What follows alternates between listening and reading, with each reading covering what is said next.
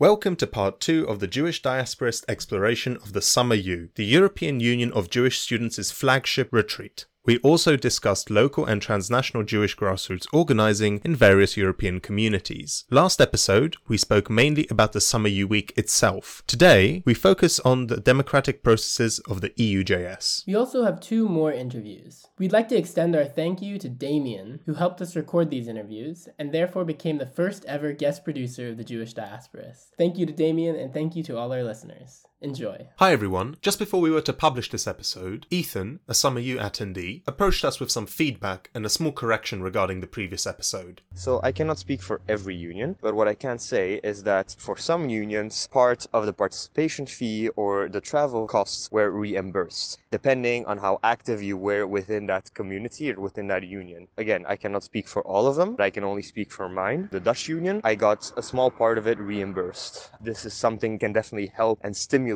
people from across Europe to come to SummerU. We really appreciate this, and if you would like to correct any mistakes we made, or just give your thoughts, please get in touch. For now, it's best if you can email us or leave a comment on YouTube. No, let's get on with the podcast. One part that we haven't discussed yet is the whole decision-making process within the European Union of Jewish Students. It is a democratic organization, or so it says. I am going to try and give you a little bit of an explanation around how it all went down. Some disclaimers in the beginning. It is quite likely that there will be certain inaccuracies. Do bear in mind that I am trying to paint a general picture here. With the limited time that we have, it is something that we can possibly explore in the future with people that are more involved in the intricacies of the organization. With EUJS, I went there in basically an observer form. I wasn't there as a participant in any of these discussions and debates, and also met several of the people, including the decision makers, on a friendly basis, which was a little bit of a different environment than at EUJS, where me, Ben, and a few others went there specifically as people that wanted to engage and push through certain ideas around how EUJS should organize. But nevertheless, I think that I can overcome my biases about people being nice or less nice, but everyone was very nice to me, and describe really the values and limitations of how EUJS is run, because that is the thing that is necessary in every organization, and I am engaging with everything here as a form of either praise or constructive criticism. So, with that out of the way, what is EUJS structured like? We will be making a lot of comparisons here to the British and Irish Union of Jewish Students. You have likewise certain officers that are elected and certain officers that are appointed or hired. In the case of EUJS, you have the general team with a board, which has a president, a treasurer, and 7 board members. All of these positions are elected on 2-year terms. Some may be co-opted during the time, and it's also something that is worth discussing whether a 2-year term is better than a single-year term. On one hand, you have more time to get acquainted with the position and get your general ideas through. On the other hand, it also means that there is less accountability between these terms because less people are going to be around to remember all of them. And if you end up going to one SummerU that happens to not be the one where these elections take place, then you are out of luck. Then there is the office of EUJS, and these are positions that specifically function full-time for the running of the organization. The main position is a executive director, 3 officers really, with some additional administrative roles. And there are also 3 ambassadors who come from different countries who are helping in the running of the union. Within EUJS, you have 3 emissaries from the Jewish agency. Within EUJS, you have 1. The 2 other ambassadors are actually not from Israel, as you might expect, or from the United States. Ben, would you like to have a guess? France and Belgium. Not bad guesses, however, it is Germany and Austria within the parastatal volunteering services. Is that permanent, or does it rotate? I am not sure, but I think that they are permanent to the organization. These office spaces are not relevant to us for this discussion because they are not elected. And so we can discuss, first of all, how these elections took place for the board, the treasurer, and the board members, and also a little bit about the policy area of it. But first of the elections. The presidency was actually very simple. There were two candidates for the president. One was the incumbent president and one was a board member, Avatal and Emma. Avatal withdrew before the election, meaning that the election was uncontested. And so there wasn't really a debate before it took place. There was just a Q&A session with the only candidate, who won with, I believe, about 90% of votes cast. And EUJS is organized in such a way that if you have a single candidate for a position, they need a 2/3 majority, I believe. And the same applies for the treasurer, actually. There was only one candidate for treasurer from Italy, and she won. When it comes to the board members, there were 10 candidates for 7 seats. To become a candidate, you needed support from a union, and there was several parts of the campaigning process. People were able to put out posters for their candidacy around the venue complex. Some of them took the form of memes, and there was social media, as you might expect. Voting took place on the 4th day, so there were several days at SummerU where you could campaign openly. There was also a hustings session for the National Council, meaning that there were questions that were given by the moderator. There were questions that certain candidates were able to ask other candidates, although they could only ask candidates that were drawn from a random lottery. So you did not have the choice of picking who you wanted to ask a question for. And there were questions from the audience that were able to take place. But you really did get an idea of how all of these people expressed themselves and thought about certain ideas. Because there were so many candidates, they had to split them into 2 panels that took place one after the other. And they actually asked the same questions. Although I did some inquiring afterwards, and the people that were in the second group did not find out what the questions were. In any case, it wasn't noticeable. The board members' elections finished off with them giving a speech at the end, and then there were 25 minutes to vote, single transferable vote that elected 7 candidates out of the 10. Now, at this point, you might be asking yourself, who voted? Who was able to vote? And the answer to that question is delegates. And now, who are these delegates? Delegates were representatives of the different Jewish unions who were proportionally awarded depending on the population of the Jewish community in the country, not according to how many members are in the union. Now that, of course, raises a lot of questions about how do you count how many Jewish people are in the country, but it is the system that was chosen. There was a whole matrix to give representation to different communities, although it was not 100% proportional, because that would mean that the largest communities would simply trounce the smaller communities. So, for example, the United Kingdom and France had 18 votes, Russia had 12, Ukraine had 9, North Macedonia had 1. How are the delegates selected? Is there an election process within each section, or is it just they choose? The answer to that is EUJS does not mandate in which way the unions select their delegates. Now, that could be done very differently, because not only was the question of who could become a delegate the most relevant, but also each individual union could decide how many votes each person who counted as a delegate could have, up to 6 votes. So what that means is that if a country had 6 votes, then that could be a single person that had 6 votes, or it could be 6 people that had 1 vote each, or it could be one person that had 3 votes, another that had 2 votes, and another that had 1 vote. This was something that the unions themselves decided. And so with specifically the country of 6 votes, there was a case where you had a country that subdivided it 6 votes to 1 person, one country that gave 3 votes to 2 people, one country that gave 2 votes to 2 people, and 2 votes to 1 person. Most of the time, this could be argued that this was not a real problem, because the people that were voting were the leadership of the unions themselves. That way you could have a democratic way of how that was decided within them. However, this caused a little problem for one union in particular, and we will get to EUJS and how they organized their share. Before I do that, I would also like to mention that certain unions were not represented. Certain unions were not able to send representatives in person to Spain. So, for example, Slovakia was able to vote by giving its votes to the Czech delegation. Russia was able to vote on Zoom, although, as with the conference in February, the Zoom did not work perfectly. Sorry, I just gotta say, Czechoslovakia has been reunited, it sounds like. It so appears. Some unions were actually able to use proxies. So, for example, the Lithuanian union was able to give its votes to a representative of another country and given them the possibility to vote on their behalf with some instructions on the basis that that person had Lithuanian ancestry. However, there were some countries that did not have any representation at all. Poland does not have a Jewish student or youth union. The role of youth organizations is held in Poland by Hillel. A lot of people from Hillel Hillel do a lot of good work in Krakow and Warsaw, but they are not a democratic or student-run organization. They are sort of unofficial partner. And one more country is Norway, which does not have a union so far. However, it did have one person from the Norwegian Jewish community, and given that they were not able to express themselves in the form of voting, I felt that it was only reasonable that I will give them a few minutes of our time. My name is Simon Golombek. I'm 25 years old and I come from Norway. I'm currently a student in robotics at the University of Oslo. It's great to have you here. You are one of the few Norwegian students at SummerU, or the only one, if I'm not mistaken. Correct. Are you a representative of a union, or have you come here on your own? I came on my own. Unfortunately, there is no Jewish student union in Norway. Well, I came mostly just for fun. I was here 5 years ago in Bulgaria and had a great time. But also I've become a bit more politically active the last year. I've been talking with some other young adults in Norway about the need for a Jewish Norwegian organization. Unfortunately, we don't have a youth organization in Norway for Jews, but hopefully we'll create one. And how are you politically active?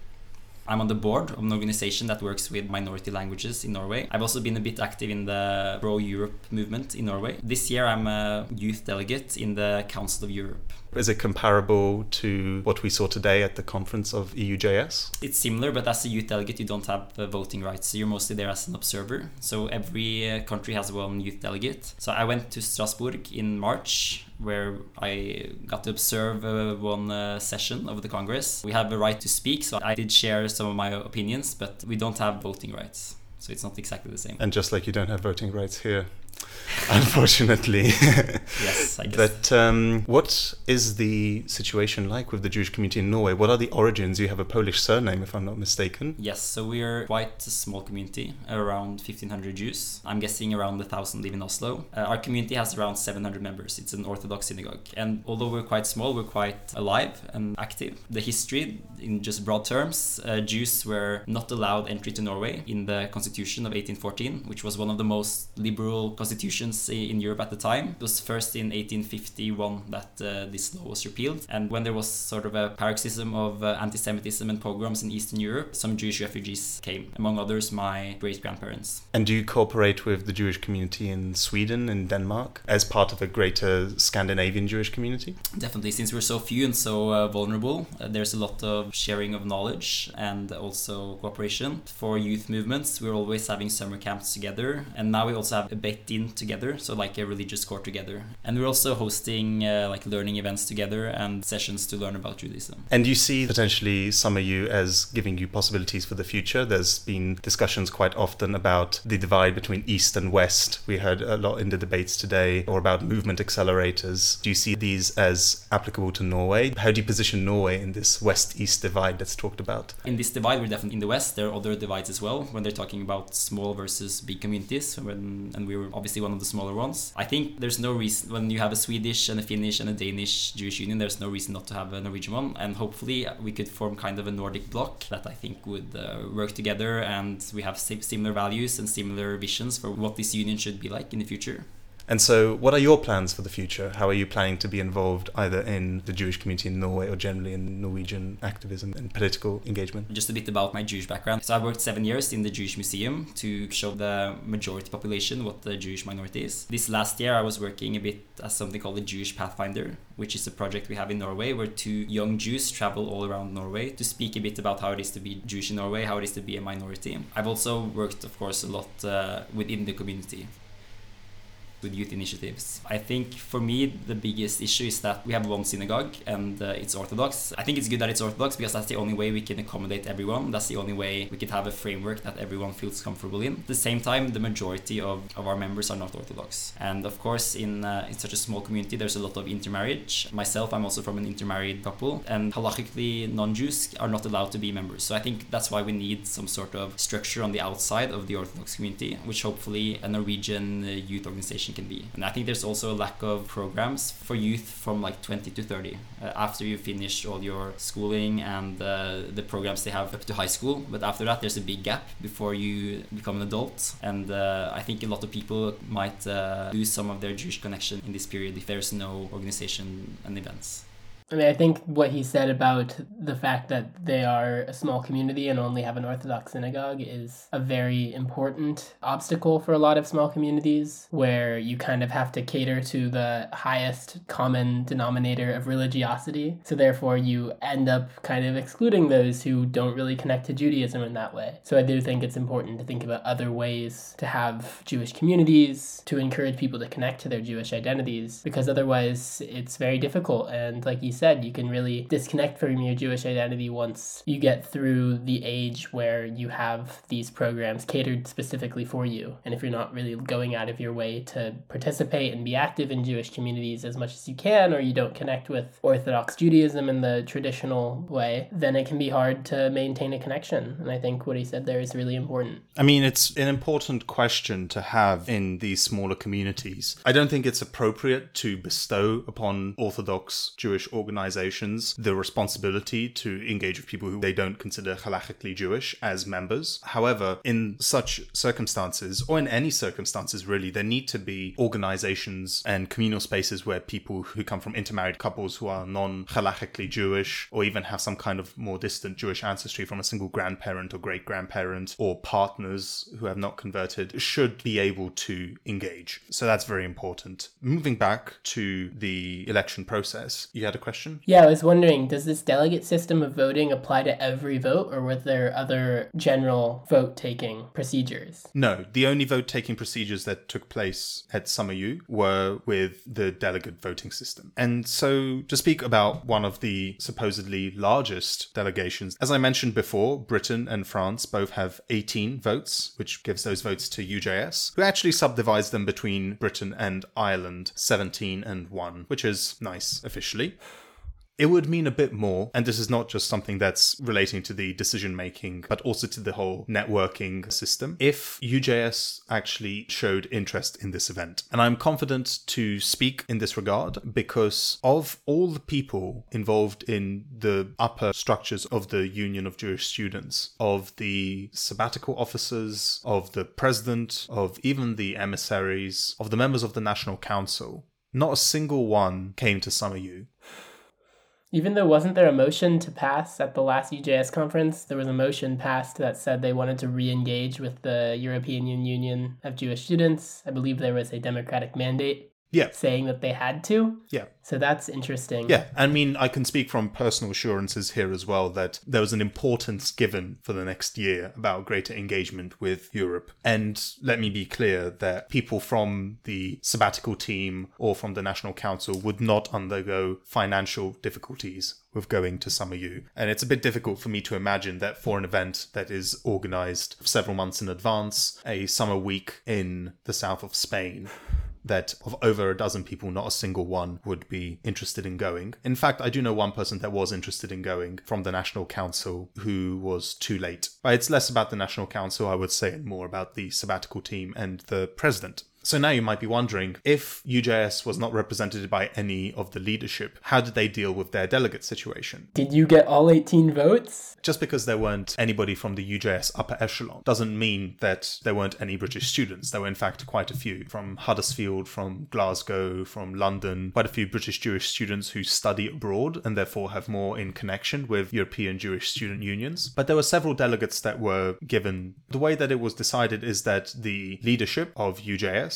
in the form of the president, gave the right to vote to a few attendees as delegates. Some are people that were involved before in the European Union of Jewish Students as board members or not, and some who are just attendees. How was this decided is very difficult for me to say because there was no public announcement. It was not put down anywhere in terms of asking for it. Of course, the question of who could be a delegate could be limited to only the people that were attending, but it was not a question that came up in advance. It was only for the selected group of people that ended up being delegates. There were 4 of them because you can only have 6 as the most, and 1 delegate had to specifically go for Ireland, even though the delegate themselves is not Irish anyway more than the other delegates. A point that I want to make here is that I am not bitter in any way about not being selected as the delegate.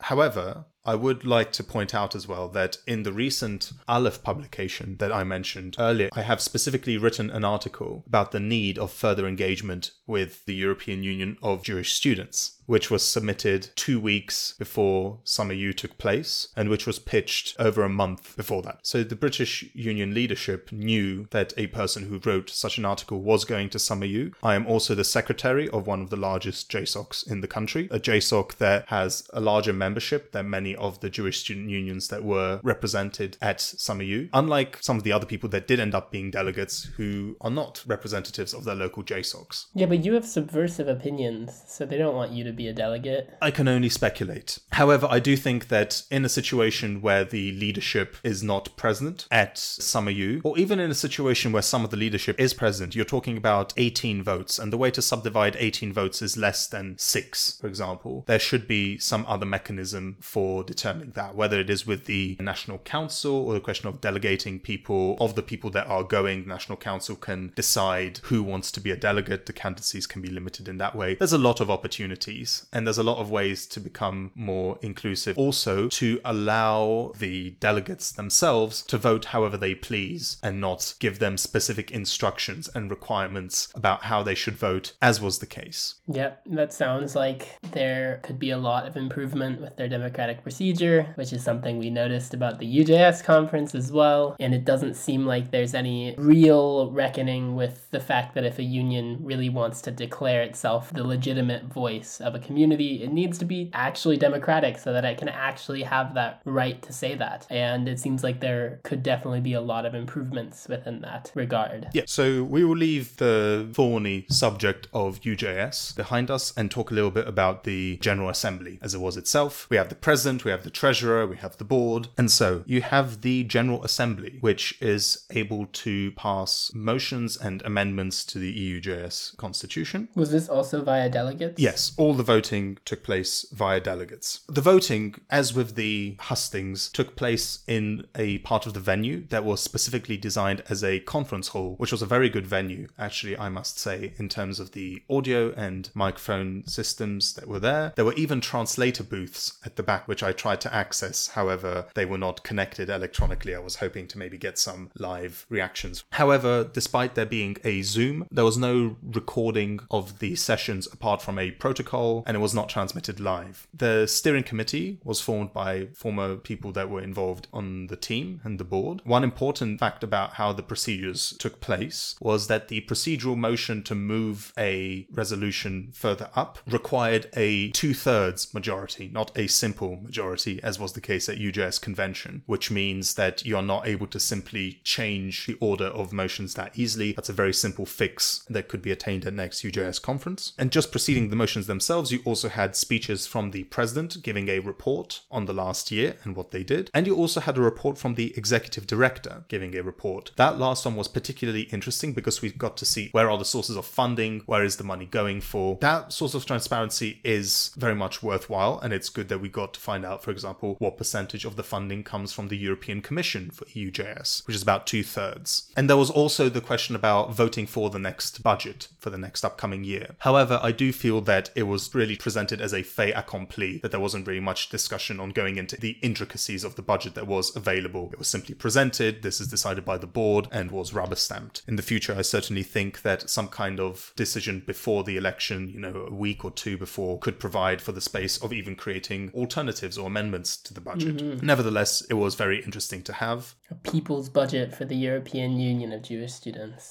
That's the next goal. When it comes to the motions themselves, the deadline for the submissions of them was last month, and there were amendments that were able to take place until last night, and even some amendments that were possible to do within the General Assembly itself. That means that amendments could not necessarily be used as torpedoing mechanisms. The motions were able to be submitted until last month is a limitation. However, it also theoretically means that there is a longer amount of time to accustom yourself within the motions in general, although it also could be used as an argument for having motions to be submitted to the board throughout the time of its tenancy. One important thing that requires mention is that submissions of motions and amendments took place by country. A national union submitted a motion, not a member of a national union. Now, when it comes to political or controversial motions, this can result in a situation potentially where a national union will not have support for a specific motion because some people might disagree. And this can also make it difficult for political blocs to organize within EUJS. And I think it's quite artificial to pretend that everyone in the national union has to support a certain motion. I would very much like a system, even if we're talking about keeping the same form of delegates, that you could have individual delegates from separate countries working together on a specific motion. And once the motions were discussed themselves, there were way fewer of them. There were, I think, in total around 15 to 20 motions. You had 2 minutes to speak for the motion. And there was only further discussion if there was an opposing voice.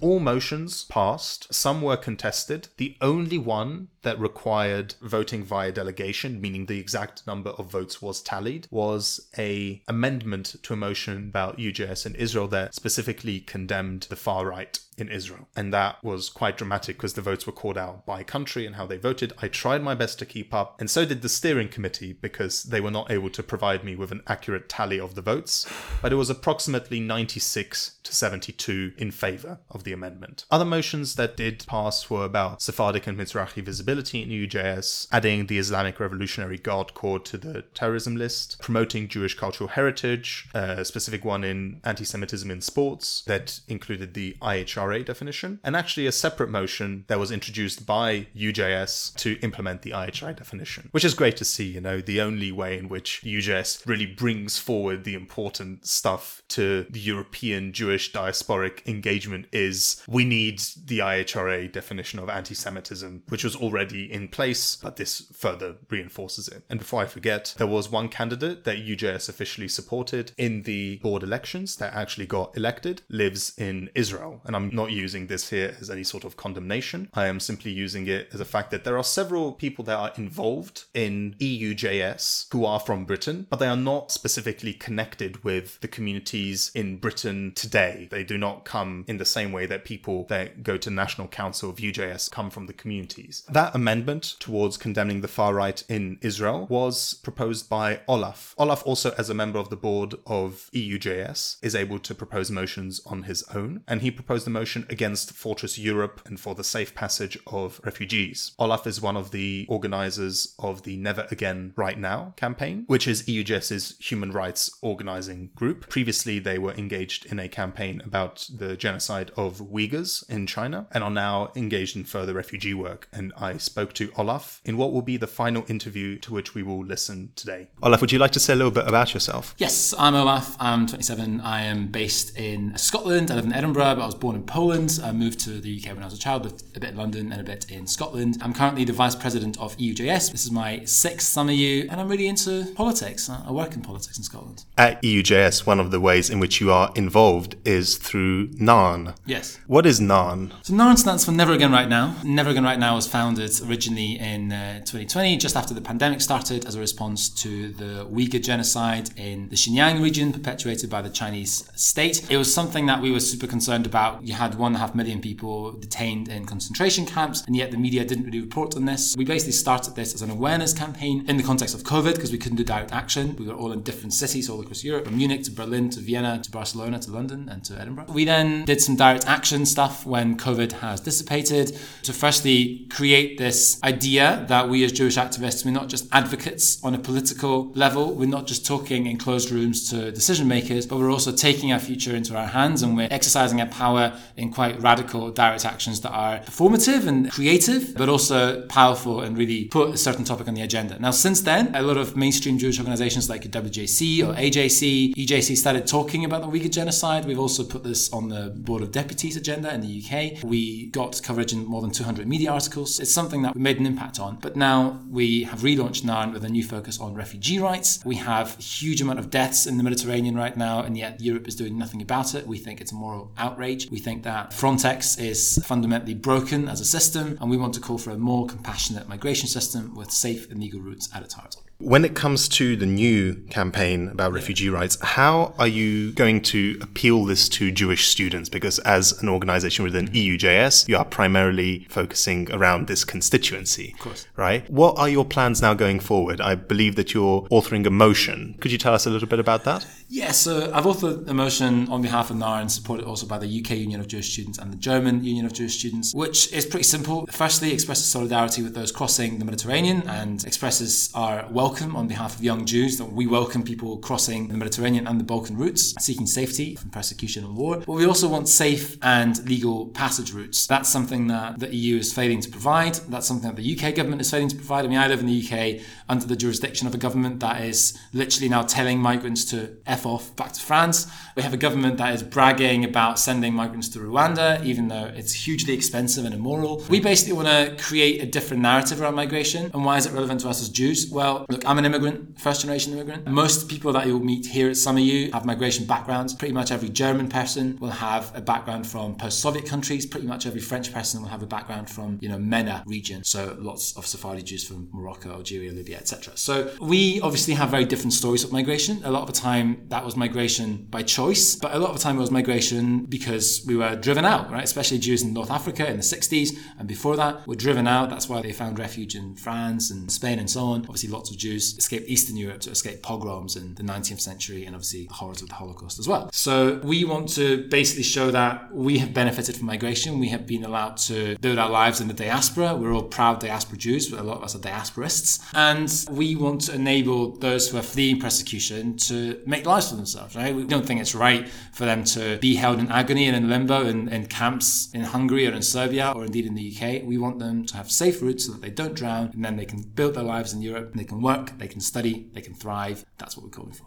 On Instagram, you can find us at never.again.rightnow. We're active on Instagram. We have a social media campaign right now with the slogan, "How do you see the sea?" Basically a contrast of pictures that show you people just beaching in the Mediterranean and people drowning in the sea. The sea is a sea of contrasts, of humanitarian horror and of happy holidays. We're also on Twitter at Narn Campaign, so that's NARN Campaign. You can reach out to us there. We also have a WhatsApp group that's organising over 50 students from across Europe. We're just building this new phase of the campaign. We had a bit of a dormant phase for the past year, but we're restarting again here at SummerU, and we'd love for you to get involved. Whether you're a Jewish student, whether you're not a student, whether you're 40 years old, whether you're Jewish, non-Jewish, this is a campaign open to everybody, but very much driven by our Jewish values and our histories of migration.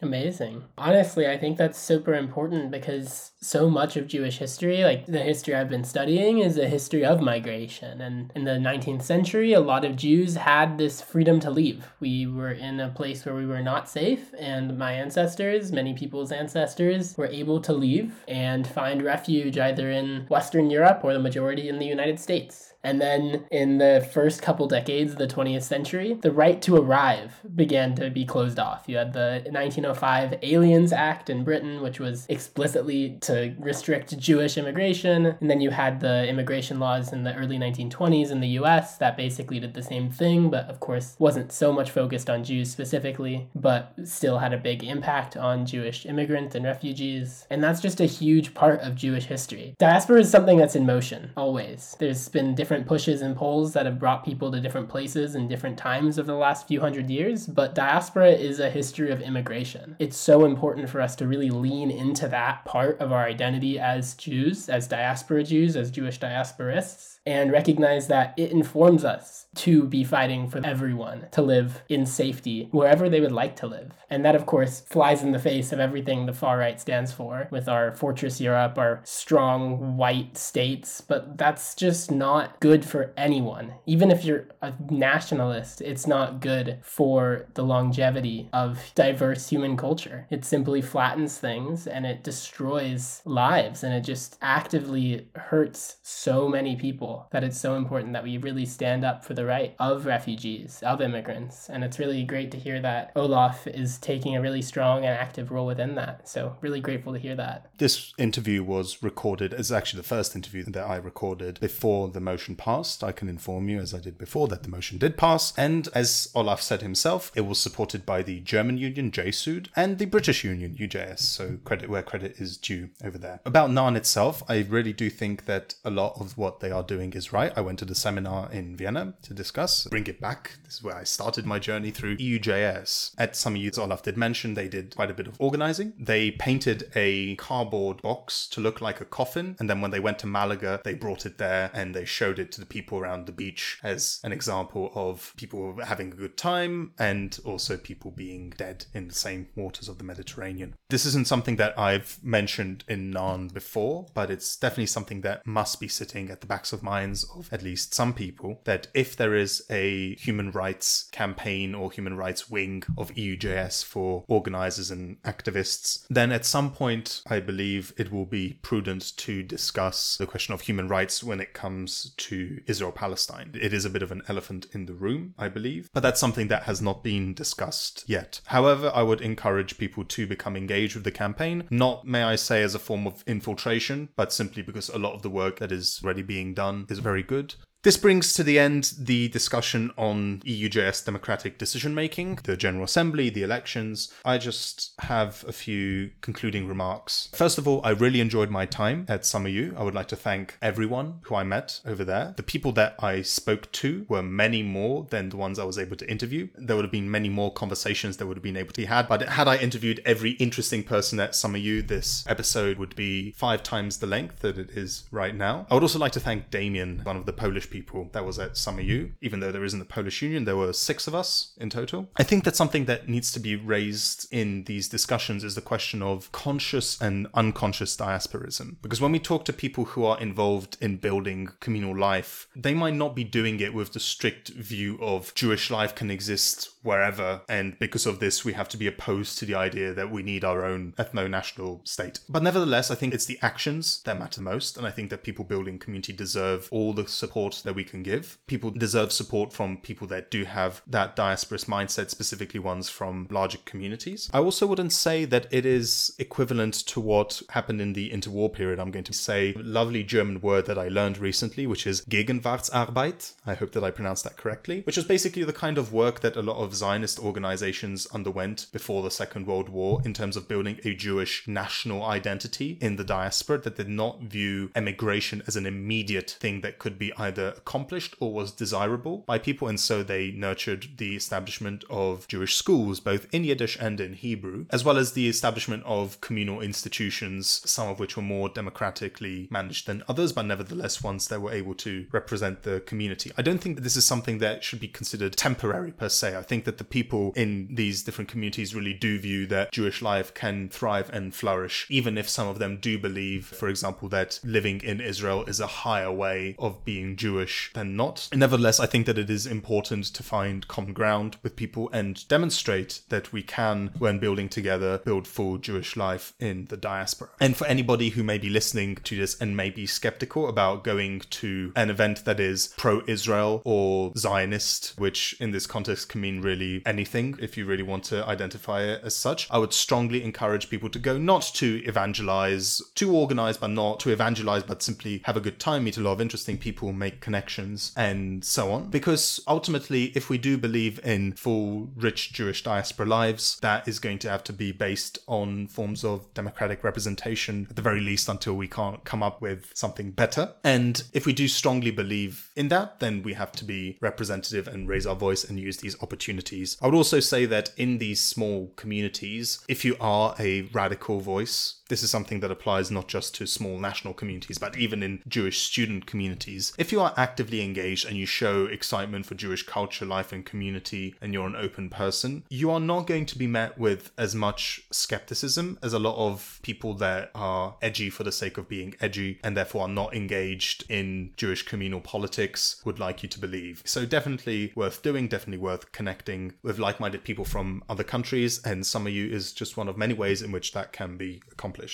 Ben, any final thoughts? Just that I think bodies like the European Union of Jewish Students and its affiliates actually do play a really important role in the reproduction of Jewish life, because for a lot of the late 19th century, what Jewish socialist left-wing Jews realized and came up against was the reality that there really weren't secular alternatives to synagogues and Jewish day schools to be able to build a secular Jewish culture. But while you do have, like Simone mentioned in Norway, you have communities that are basically monopolized by the religious orthodoxy. But having these Jewish student unions, which are primarily social and maybe cultural institutions, you can really actually provide the structure that enables the production of an alternative Jewish identity that is much more rooted in social and cultural values rather than strictly religious values. And I think there's a long history of this not being there for a lot of people and making it difficult. But you do have things like this today. We can be involved in them. We can be involved with them at the local level, the national level, the international level. And it actually provides something that a lot of our ancestors didn't have. So I think we really should be aware of the privilege that we have to be living in this certain moment. Of course, it's a difficult time, but we do live in a moment where we have some very interesting and developed communal bodies. And I think as left-wing Jews, as diasporists, it's our opportunity and it's our duty to be engaged in them, because otherwise our points, our perspective is not going to be present. And like Zach was saying, like you do have actual obstacles to making these truly democratic bodies. Nevertheless, it's our opportunity and our responsibility to try to actually get our point across and to be able to listen and talk and engage in an important discourse, an important dialogue, because you don't win arguments just by yelling and fighting, because that simply leads to conflict, that leads to war internally within our communities. And that's something that we need to recognize. Maybe it's inevitable, but also I don't think it is, especially at the local level. It's something that having the conversations, really embracing what it means to be a Jew in diaspora, historically and in the present, is really important. And bodies like the European Union of Jewish Students plays an important, if somewhat difficult to navigate, role within Jewish communal politics and life.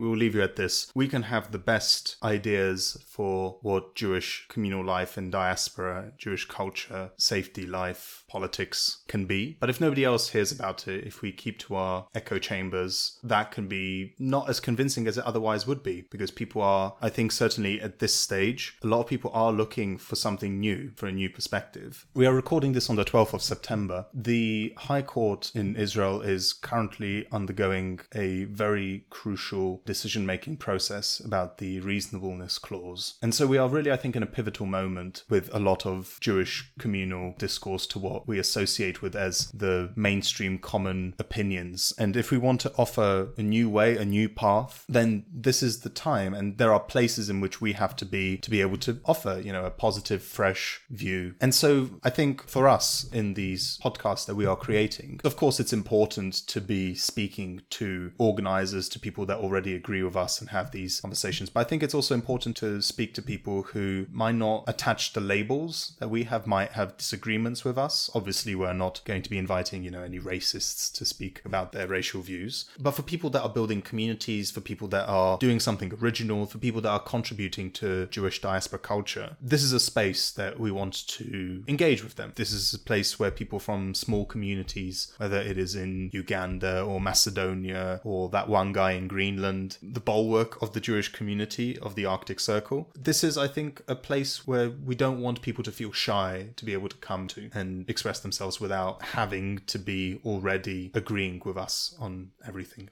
And as Ross said in our last episode, if you come up to a random Jew in the streets and you say, oh, do you want to build Jewish life where we are and be engaged in what that means to us in the places we live? A lot of people agree with that. And I think it's really our responsibility to discuss this with people, not stay in our echo chambers and not actively counterpose ourselves to these Jewish institutions and act like they're irredeemably evil, because they're not. These are made up of real people who simply want to engage with their Jewish identities at a local, national, and international level.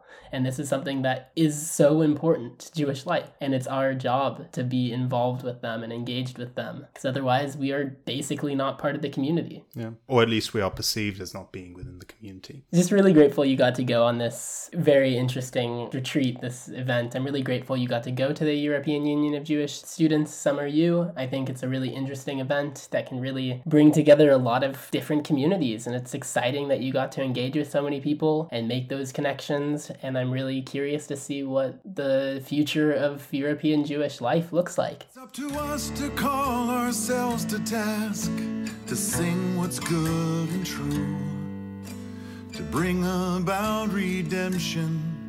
It's what we were freed to do. For what's the point of being here if we're not moved to change our ways? Aleinu l'shabeach, it's time to live our praise.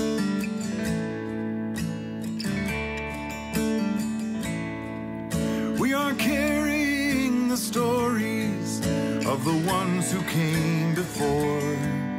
What stories will be told of us when we are here no more? We commit ourselves to action. It brings meaning to our days. Aleinu l'shabeach, it's time to live our praise.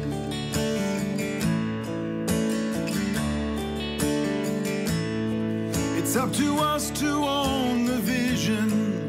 We are an answer to a call. It's up to us to live the words we speak for the benefit of all.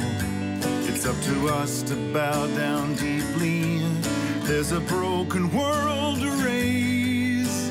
Aleinu l'shabeach, it's time to live our praise. Aleinu l'shabeach, it's time to